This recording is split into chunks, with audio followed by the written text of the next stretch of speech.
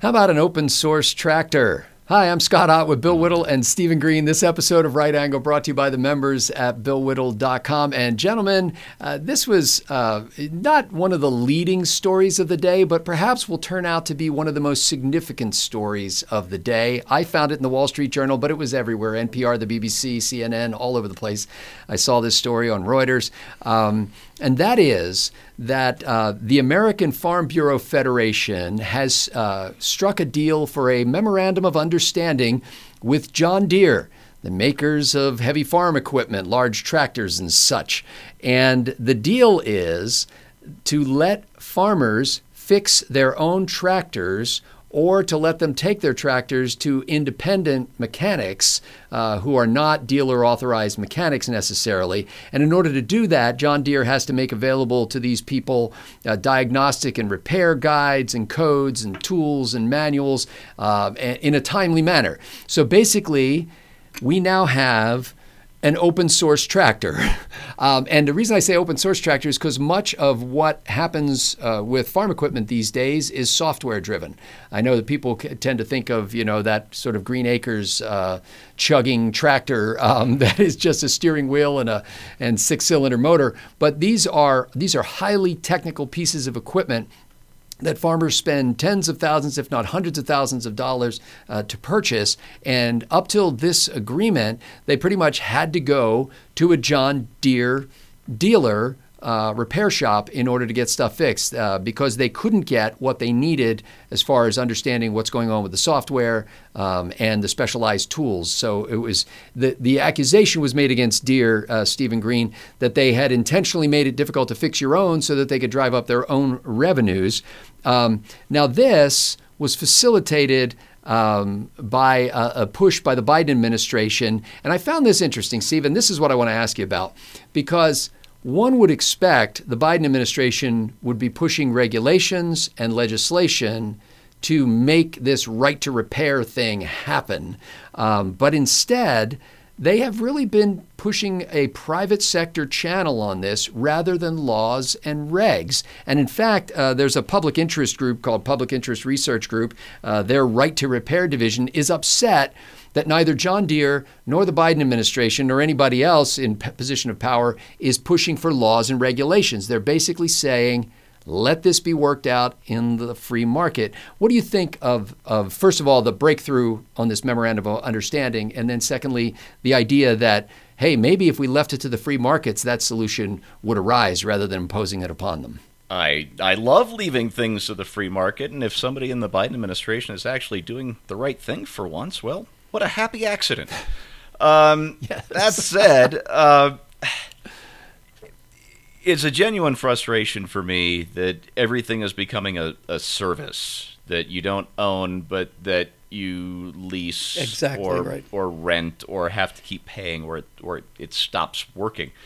Apple's a great example of this. Not so much that they sell your iPhone as a service or your Mac as a service, but the company really lost its way when services became their growth engine. They topped out on hardware sales. Okay, where do we go for growth now? Oh, services. And that's why the App Store is so awful. This is why they're trying to nickel and dime you on Apple Music and Apple Arcade and whatever all the services are. It's no longer about pleasing the customer with a brilliantly made piece of hardware. It's about getting that hardware in their hands so that you can then milk them for all of the service transactions over the course of that hardware's lifespan. And it's very frustrating. It's very not Steve Jobs Apple, because you're always getting this thing, hey, did you know about this new thing you can give us money for? And it's just, it's aggravating that a company that used to be concerned about the user experience above all else is now concerned about dipping into your wallet at every opportunity. And it's like this with so many things, particularly software. Adobe, Microsoft, this software as a service, SaaS. They've even got an acronym for it. I miss the days of plopping down $40, $80, even $300 for a piece of software and then owning it until the next version came out. This idea that I'm just going to be paying $6 here, $11 here, whatever, for the rest of my life is not the way I like to do business. And it's been becoming true in the automotive industry, not just the farm industry, because BMW, for example, has found that it's cheaper to build the exact same car, just the exact same car with all the same features, except some of the features aren't activated. They just put a different trim sticker on there. The motor, the massage motor is in the seat because it's cheaper just to build them in all the seats. But you don't get the massage motor unless you get the next trim level or you pay later to have it turned on. In fact, BMW faced an outcry over this. They wanted you to pay, I think it was a monthly or a annual fee to use, I can't remember whether it was their own in-car software, infotainment system, or whether it was to get access to CarPlay or the Android version of that. But people raised such a fuss that they finally dropped the plan. The thing is, development is expensive. It really is, particularly in software. Charge what something is worth.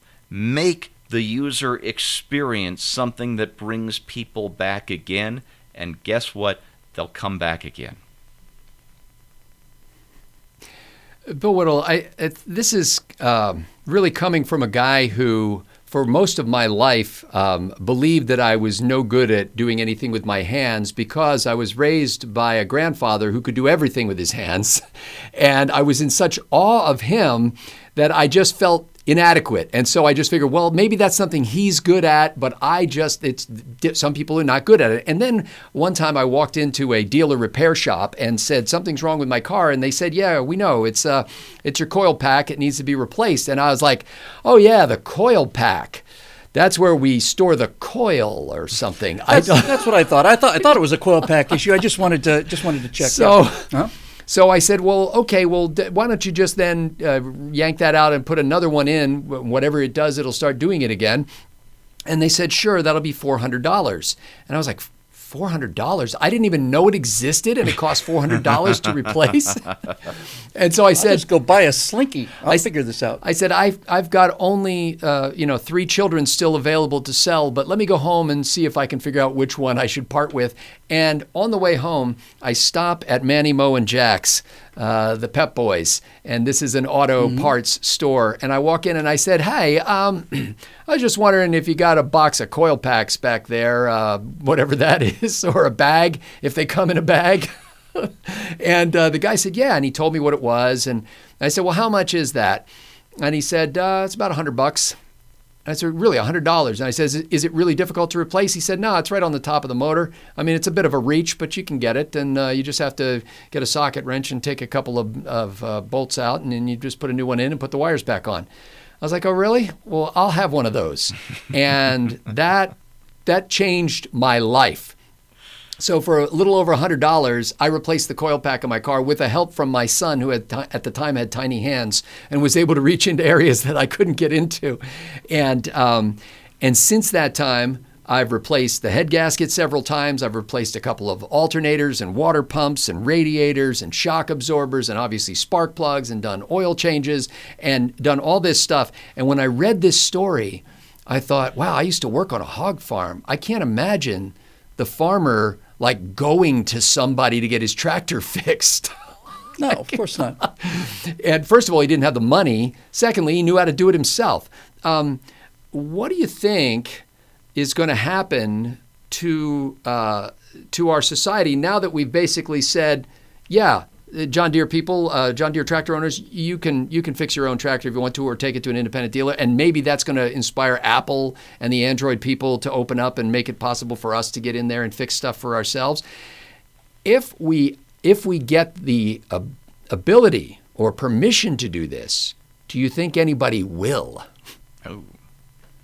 Yeah, and I think the reason that John Deere has gone along with this is because I imagine that their customers are a little more persnickety about self-reliance than the average iPhone user in Portland, right?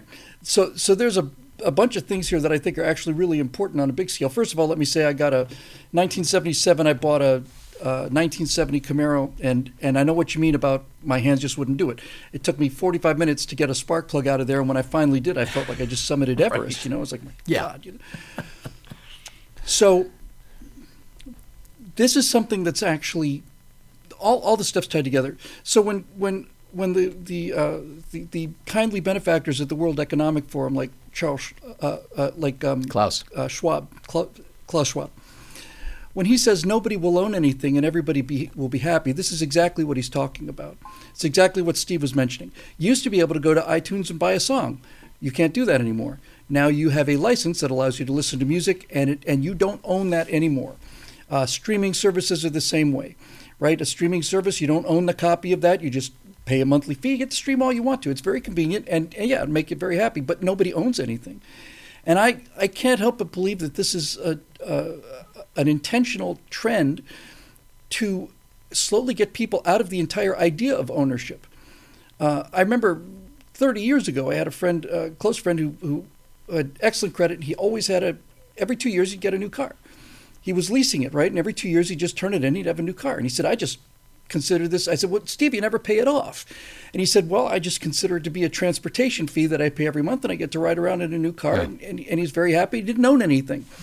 So that aspect of it is very worrisome, you know, the idea that you can't do that. But on to the specifics. It's one thing to say back in my day. Every generation has always said back in my day. Yeah. Back in my day, before they had automobiles, we used to have to learn how to do this with a horse, and you kids today are worthless. But it is impossible to tinker with a motor today, with a car engine today. It's impossible. There's a plastic seal on the top. It's all controlled electronically, and it's much better. You know, there's entire 2 generations now that have no idea what I'm saying when I go young. They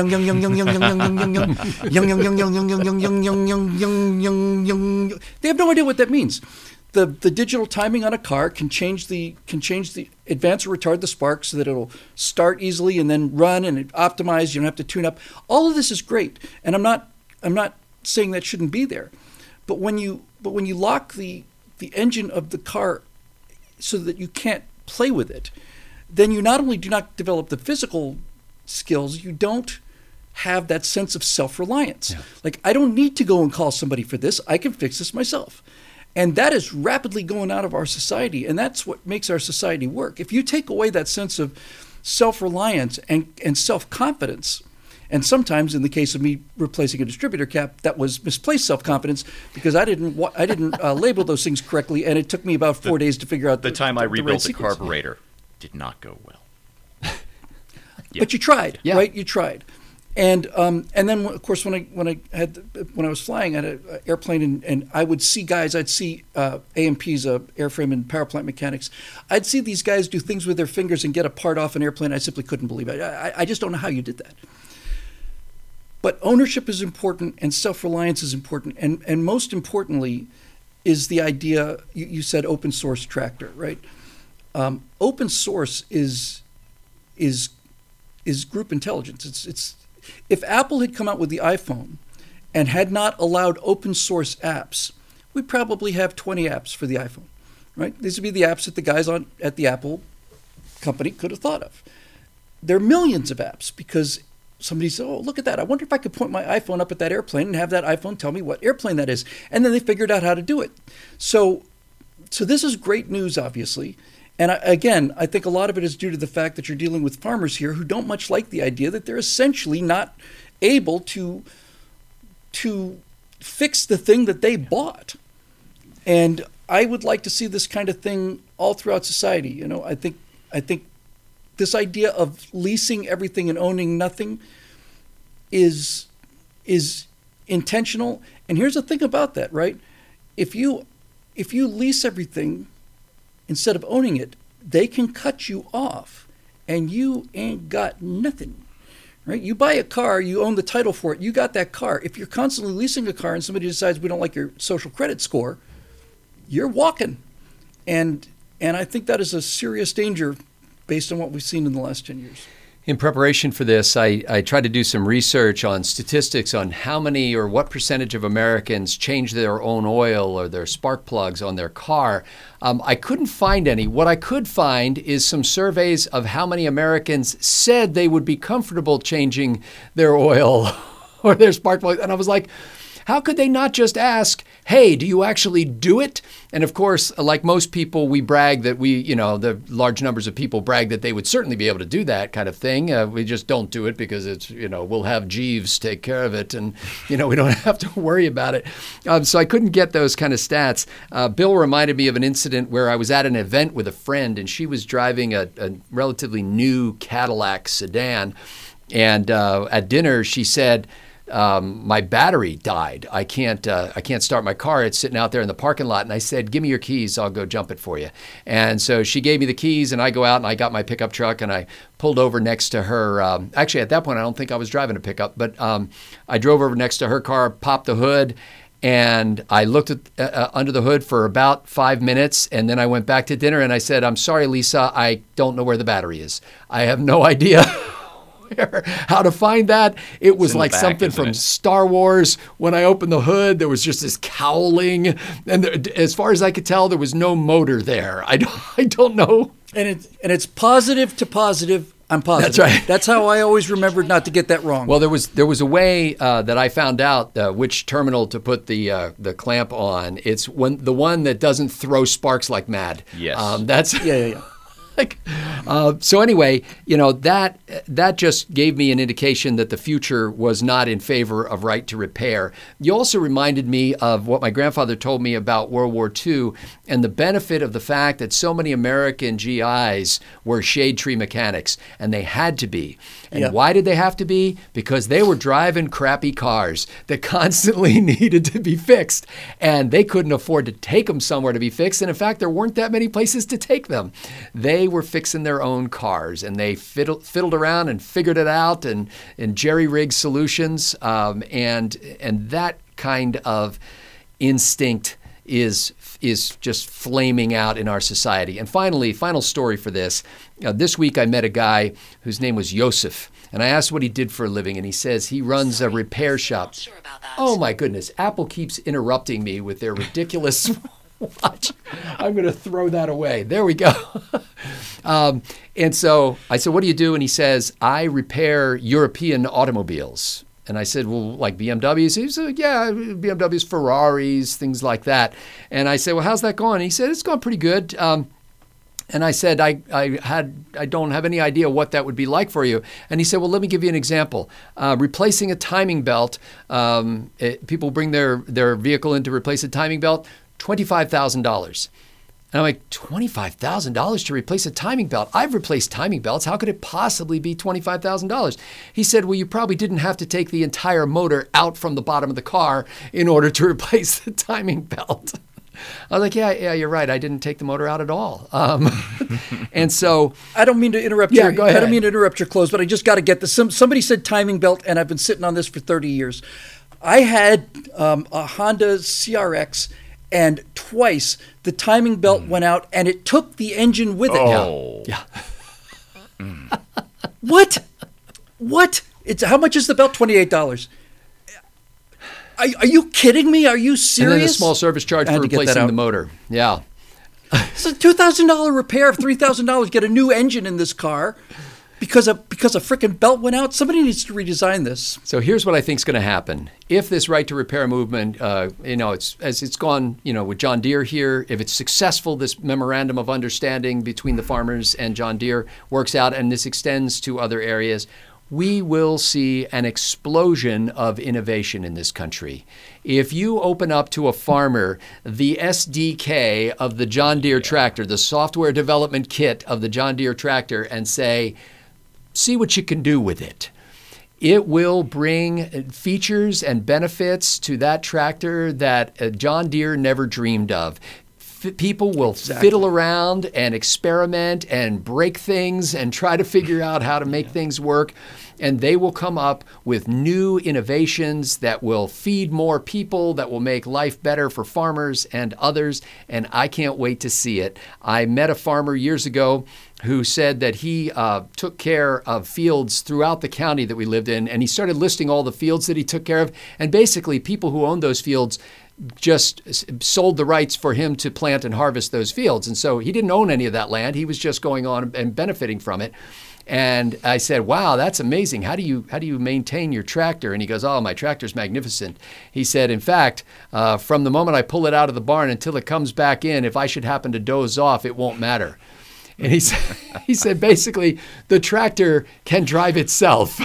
Now, he may have been exaggerating slightly, but he basically said that tractor will take itself home, pull itself into the barn, curry comb itself, feed it a bucket of oats or whatever it needs, and can do it all. Ladies and gentlemen, this little story is going to have a significant impact on your life. And my suggestion to you, beyond Learn to Code, which of course you should have done already, is find something today or this week where you can actually get your hands dirty and try to do something for yourself that you wouldn't ordinarily have done. Replace the garbage disposal in the kitchen sink, or do something that will make you understand not only how things work, but how a man or a woman was meant to live in self-reliance and the ability to do things. And you will experience a kind of satisfaction that I can't tell you, that you will have to feel for yourself if you haven't already done this. And I invite you, if you're watching this on any of the social media video sites or on BillWhittle.com, to add your stories of accomplishment in this regard to the comment section below. For Bill Whittle and Stephen Green, I'm Scott Ott. Thanks to the members at BillWhittle.com for making Right Angle possible.